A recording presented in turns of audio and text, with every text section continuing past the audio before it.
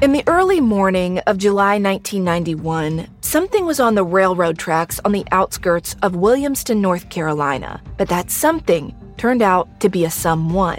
Why was he there? I'm investigative journalist Delia D'Ambra, and over the past year, my investigation for the latest season of my show Counterclock has plunged me into the details of a mystery so big and so bizarre that it feels like fiction, but it's not. It's reality. And the reality is that while my investigation started as a look into one man's suspicious death, what I uncovered is a web of small-town secrets, a string of other crimes, missing people, and so many other suspicious deaths. These are all things that I think many have tried to keep hidden. Do not go looking for answers. I've had to rethink everything I thought I knew about where I'm from. That somebody is somebody's, plural. Listen to Counterclock Season 6 now, wherever you're listening. Escape to Ocean City, Maryland, and discover a place that just feels lighter, where every day feels like Saturday and French fries are a food group, where flip-flops are always in fashion and seafood is always in season, where the boardwalk is bustling and the beach is right outside your door, where you can rise with the tide and feel like a kid again.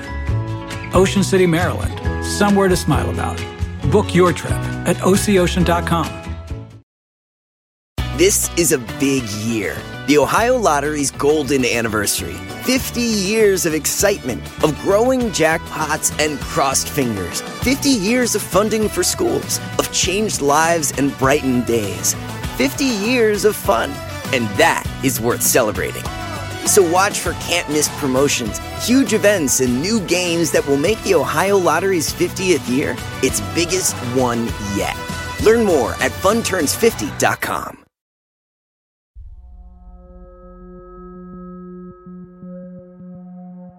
Picture a flying saucer. It might be piloted by tiny gray men with bulbous heads or covered in mysterious hieroglyphics. All of these tropes come, in part, from Roswell, New Mexico. They sound corny now, but in 1947, it wasn't a joke. A rancher named Mac Brazel found strange-looking debris strewn about his field, and after looking at the wreckage, local military officials confirmed it came from a flying saucer. Some 80 years later, the Roswell crash is still the most famous UFO event in history, and it might be the most compelling evidence we have that aliens exist.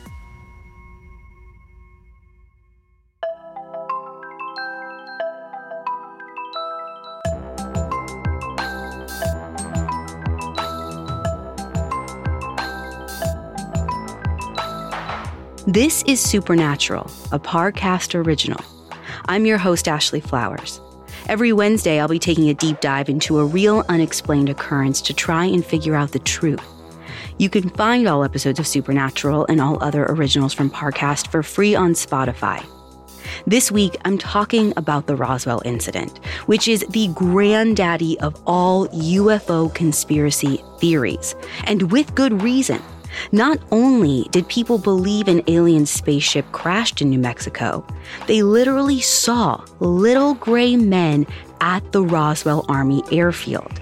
And in the years since, the Air Force has admitted that their official story about Roswell was a cover-up, which means the U.S. government might know a whole lot more about extraterrestrials than they've ever let on. I'll talk about all of that in just a bit. Stay with us. The living room is where you make some of life's most beautiful memories, but your sofa shouldn't be the one remembering them. The new life-resistant high-performance furniture from Ashley Store is designed to withstand all the spills, slip-ups, and muddy paws that come with the best parts of life. Ashley Store's high-performance sofas and recliners are soft, comfortable, and easy to clean for more mess and less stress. Shop the life-resistant high-performance furniture in-store or online at ashley.com. Ashley, for the love of home.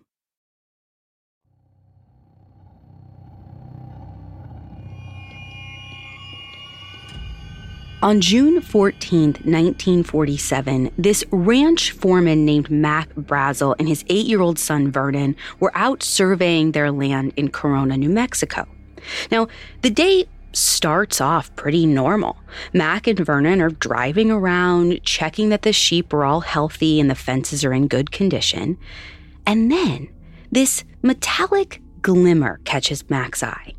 He pulls over to investigate. He probably figures someone maybe, threw out an empty tin can or something.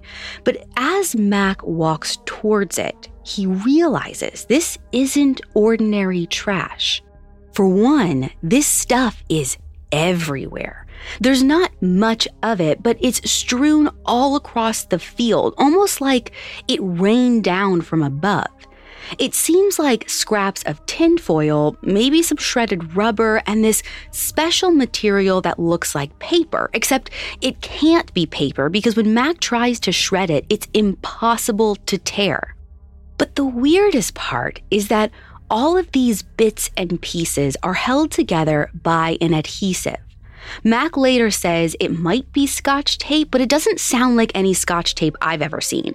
I mean, first of all, it's purple, and it's covered in these bizarre symbols. They kind of look like flowers mixed with hieroglyphics. Mac is definitely confused, but his number one concern isn't even figuring out where the debris came from. It's making sure his sheep don't ingest it because sheep eat basically anything you put in front of them. But strangely, the sheep almost seem afraid of the debris. I mean, they won't go anywhere near it, which again is totally bizarre. But Mac is relieved that whatever this stuff is, it probably isn't going to hurt his animals. So he leaves it all there and decides he'll just come back another time for a closer look. At the end of the day, Mac tells his wife and daughter about what he saw. None of them really know what to make of it, and they don't know where to turn to get a second opinion. I mean, this is the 1940s, and Mac apparently doesn't have a phone or a TV or even a radio. So over the next few days, he visits a few of his neighbors and sees what they know. One by one, all these other ranchers and farmers come over to see what's in his field. Some of them even take bits and pieces home with them, and they do these impromptu tests to see if they can figure out what the debris is.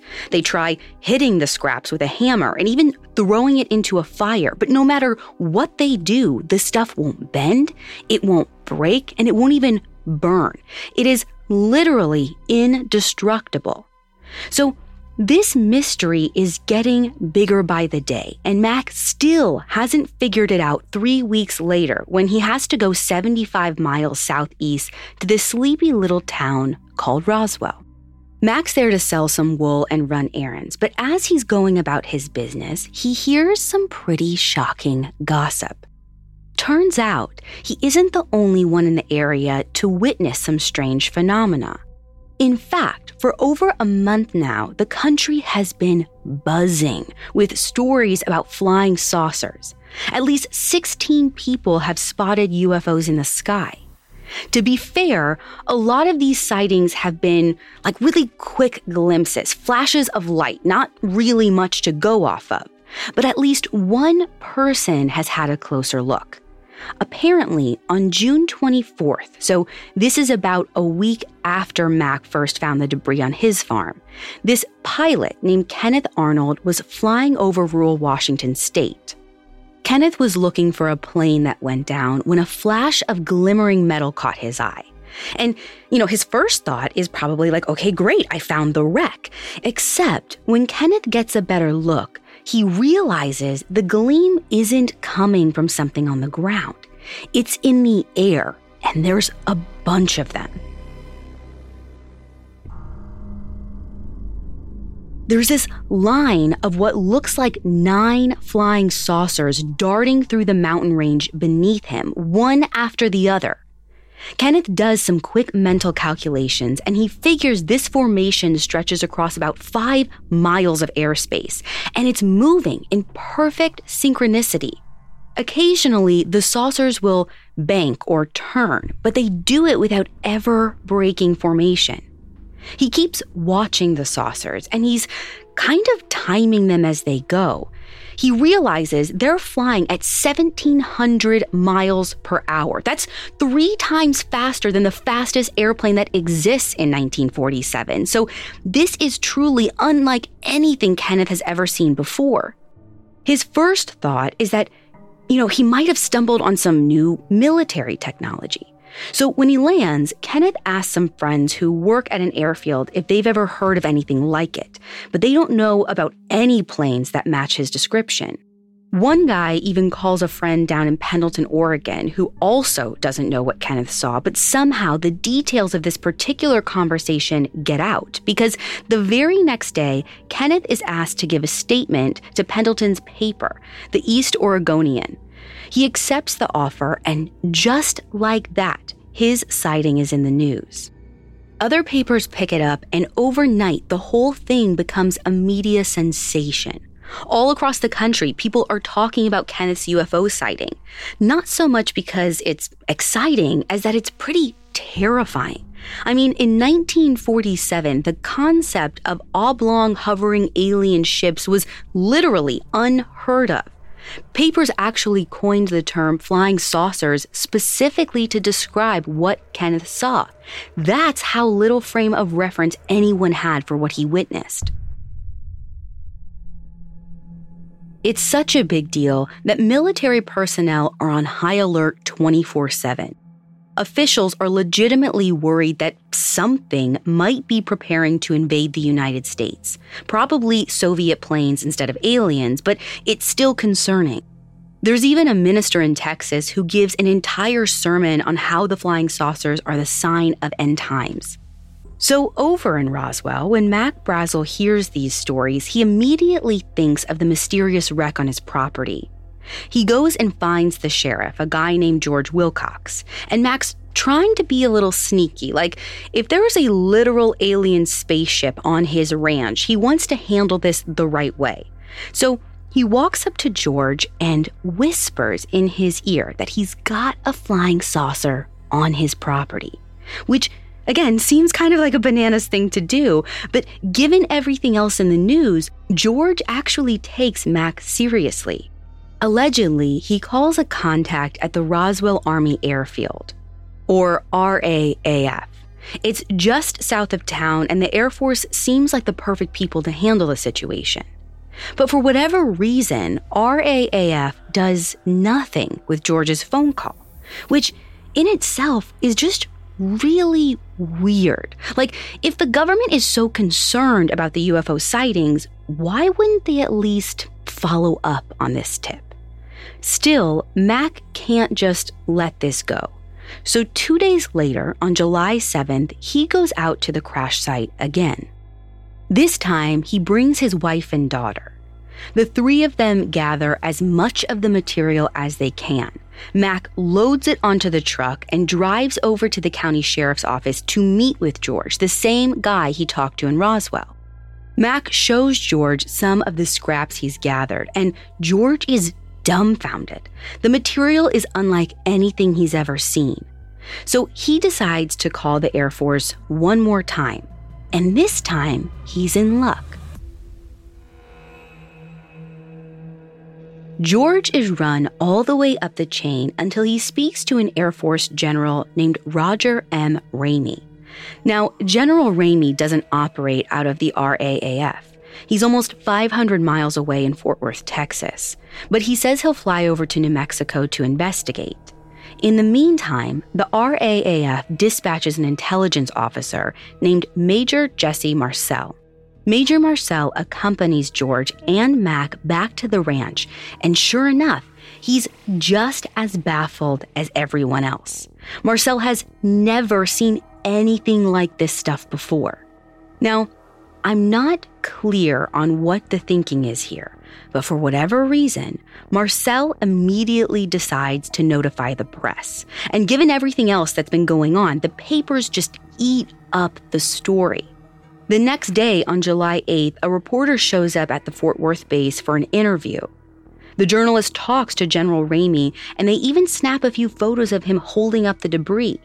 And when reporters talk to Major Marcel, he makes a statement that confirms everyone's wildest suspicions. The U.S. government has recovered a flying saucer. Up next, the Roswell incident balloons into a full-on conspiracy. Hi, listeners. Kate here from Parcast Network with a special announcement. Our newest Spotify original from Parcast is exploring all things superstitions. The origin stories of bad omens, the hidden lessons inside good luck charms, the old wives' tales you really don't want to ignore. Every episode of Superstitions presents a new drama that unpacks a different belief.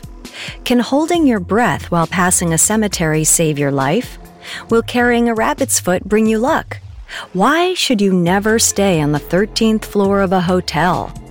They may seem mystical or eerie or completely illogical, but if every culture has them and so many of us believe in them, there has to be something to them, right? Superstitions airs every Wednesday, free on Spotify or wherever you get your podcasts. To hear more Parcast shows, search Parcast Network in the Spotify search bar and find a growing slate of thrilling new series to enjoy. Legend has it, underneath the NJM insurance offices lies a room of rejected mascot memorabilia. Is it real? No one knows. But we do know NJM is proud to put policyholders first. No jingles or mascots, just great insurance. NJM. McDonald's presents Burger Reviews by Hamburglar. Today's review, the hotter, juicier classic burgers. Mr. Hamburglar. Rubble, rubble. He said, of all the McDonald's burgers I've ever hamburgled, these are the hottest, juiciest, and tastiest. Rubble. Hurry in and enjoy one of our $3.50 bundles, like a daily double and small fries for a limited time. Price and participation may vary, cannot be combined with any other offer comparison to prior classic burgers. Ba-da-ba-ba-ba. Now back to the story.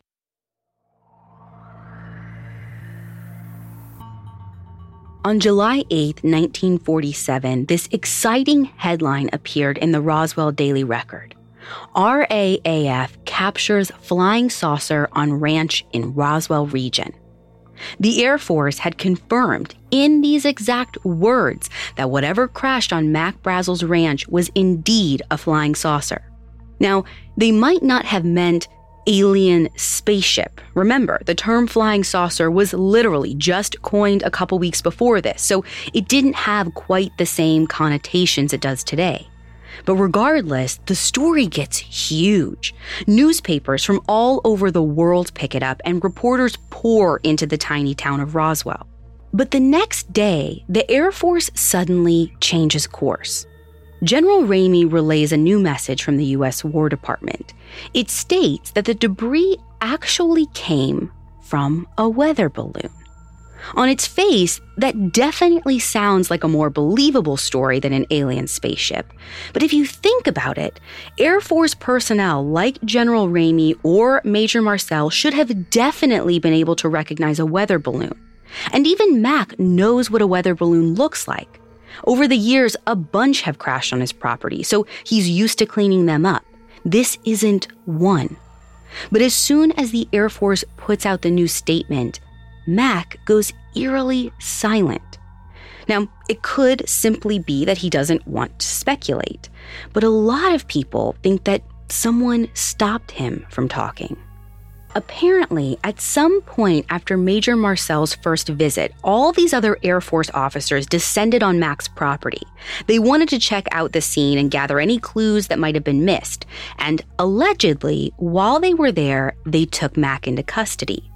Supposedly, they detained him for about 4 or 5 days.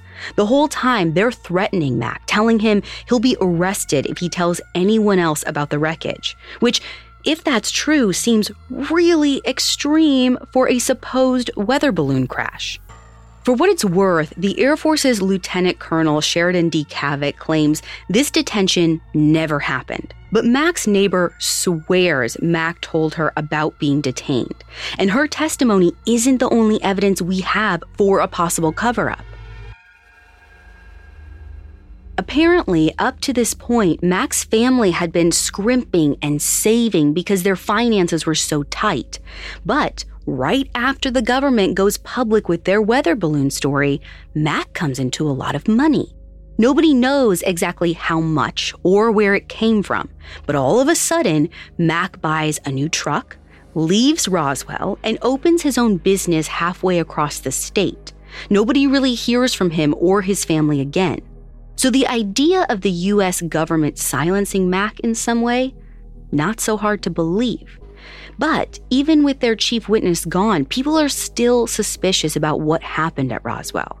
Because in the press frenzy, even more eyewitnesses start coming forward.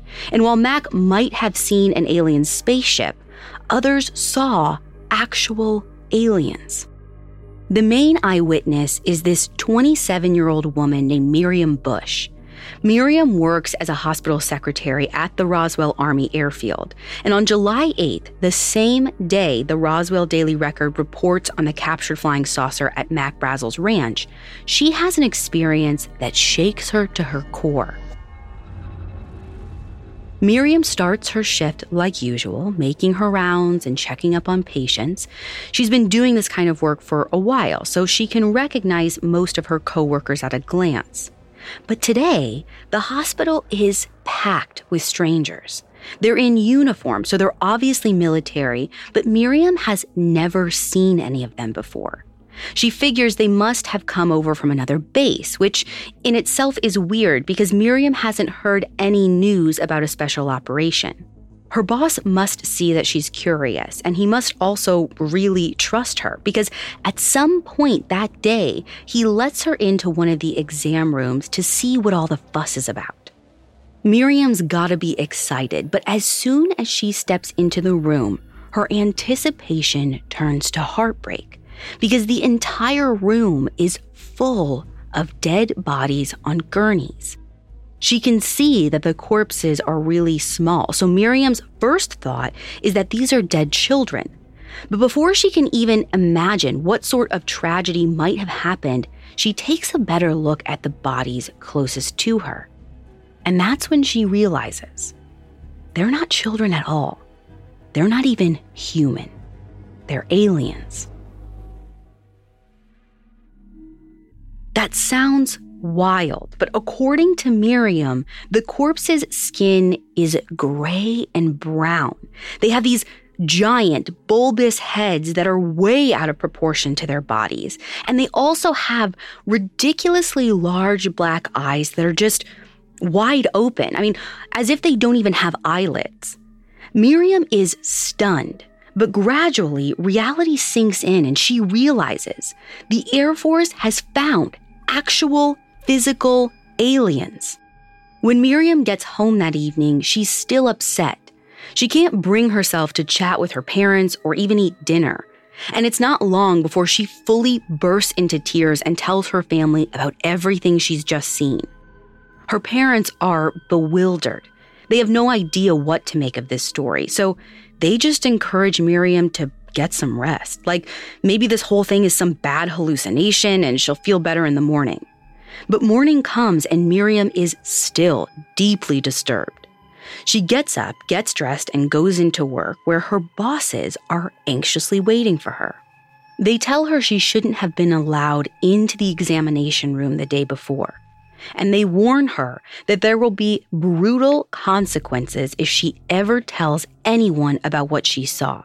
Miriam never says what they threatened her with exactly, but it seems effective because she talks to her parents immediately afterwards and she swears them to absolute secrecy. They must not ever repeat what they know. The next 40 years go by and Miriam doesn't bring up the issue again. Then, in December of 1989, Miriam dies at age 69. Officially, her cause of death is ruled a suicide, but her body is covered in bruises and scratches that don't look like they're self-inflicted. And according to authors Thomas Carey and Donald Schmidt, Miriam's family noticed some other discrepancies about the way she died. They didn't specify what those discrepancies are, just that her death seemed really suspicious. Obviously, we have to take a lot of this story with a grain of salt. It's all reliant on the word of one person and her family with no outside evidence to back it up. But strangely enough, the detail that gives the story some credence is also the most ridiculous part, right? Like the alien bodies. Because it turns out Miriam's not the only one who saw them. Up next, a doctor gives his take on Roswell. Want to connect with a family member who doesn't speak your language? Then check out the language learning program Rosetta Stone on desktop or as an app. Rosetta Stone is designed to immerse you in the language you're learning through an intuitive process. Plus, the True Accent feature even gives you feedback on your pronunciation. And with a lifetime membership, you have access to all 25 offered languages. Get started today. Visit rosettastone.com/pod50 to get 50% off your lifetime membership now. That's rosettastone.com/pod50 for 50% off. All right, so there we were, cruising through the new open-air zoo when I realized that the park was closing in like 15 minutes. Luckily, we were in my Nissan Rogue. With its powerful VC turbo engine, well, we had time to see all the animals. Whoa! And outrun a few! Drive the Nissan Rogue.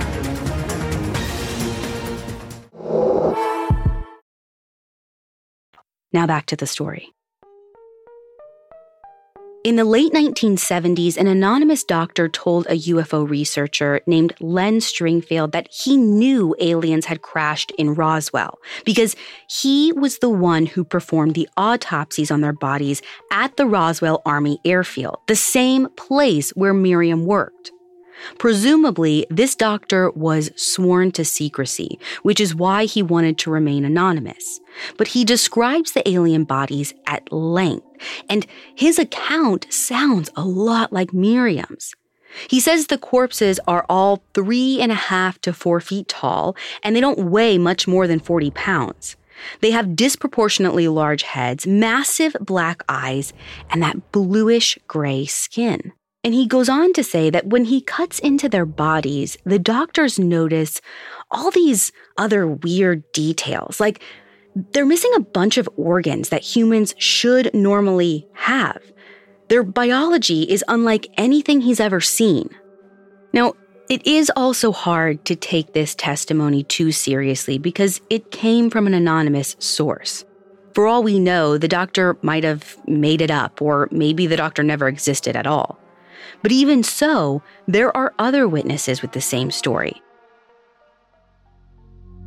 Like this sergeant named Melvin E. Brown.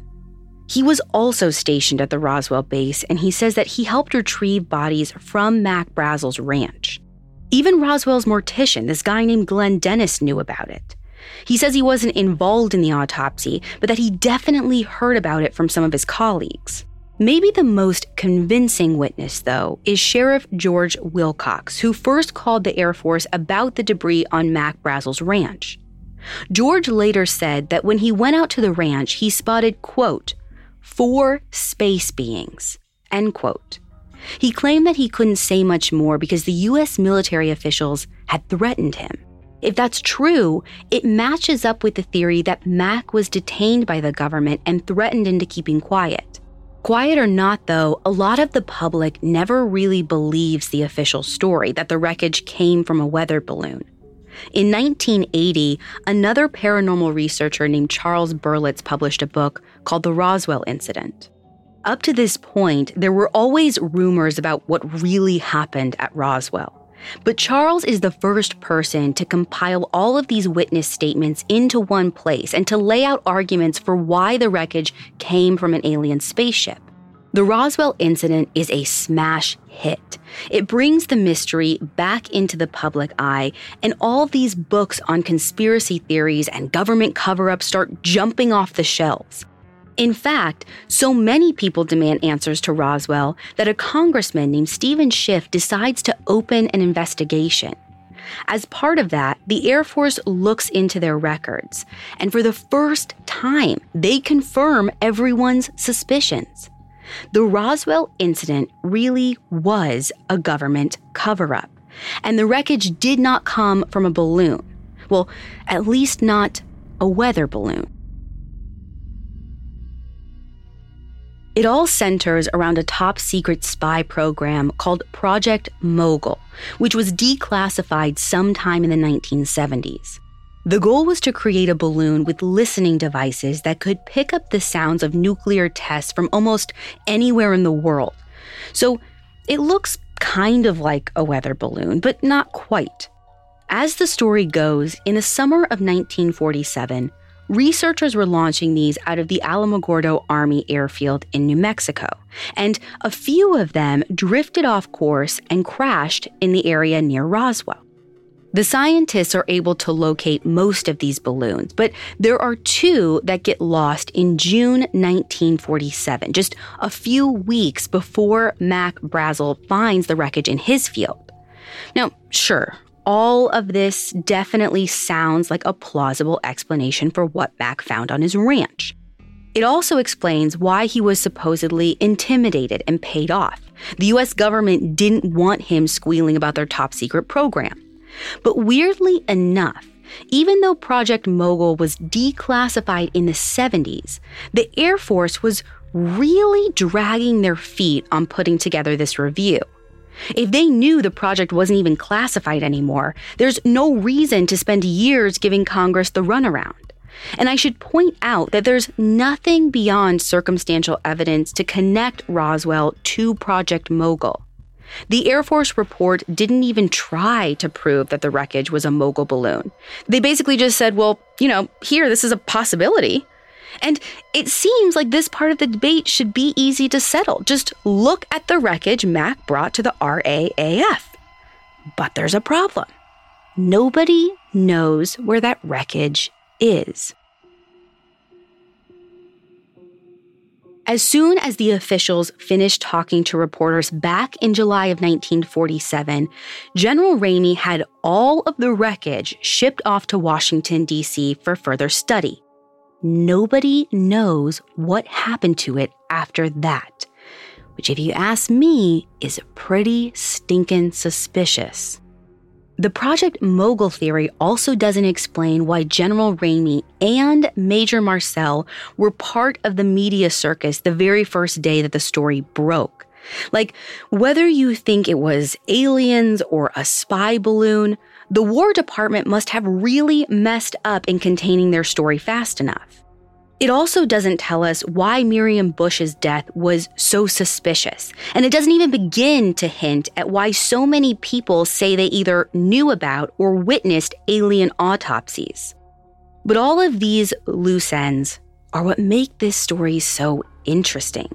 Like, even if you don't care about UFOs or aliens, you've heard about Roswell, New Mexico. It's a huge piece of American mythology precisely because we still don't know what happened there, which is why most alien enthusiasts are still reading between the lines and trying to solve this mystery. And a lot of believers probably hope that one day the government is going to fess up and confirm that aliens really exist. For all we know, that pile of debris from New Mexico, wherever it disappeared to, could hold the key to one of the biggest questions in the universe, whether or not we're alone. So as long as there's still some ambiguity to this story, we can keep hoping.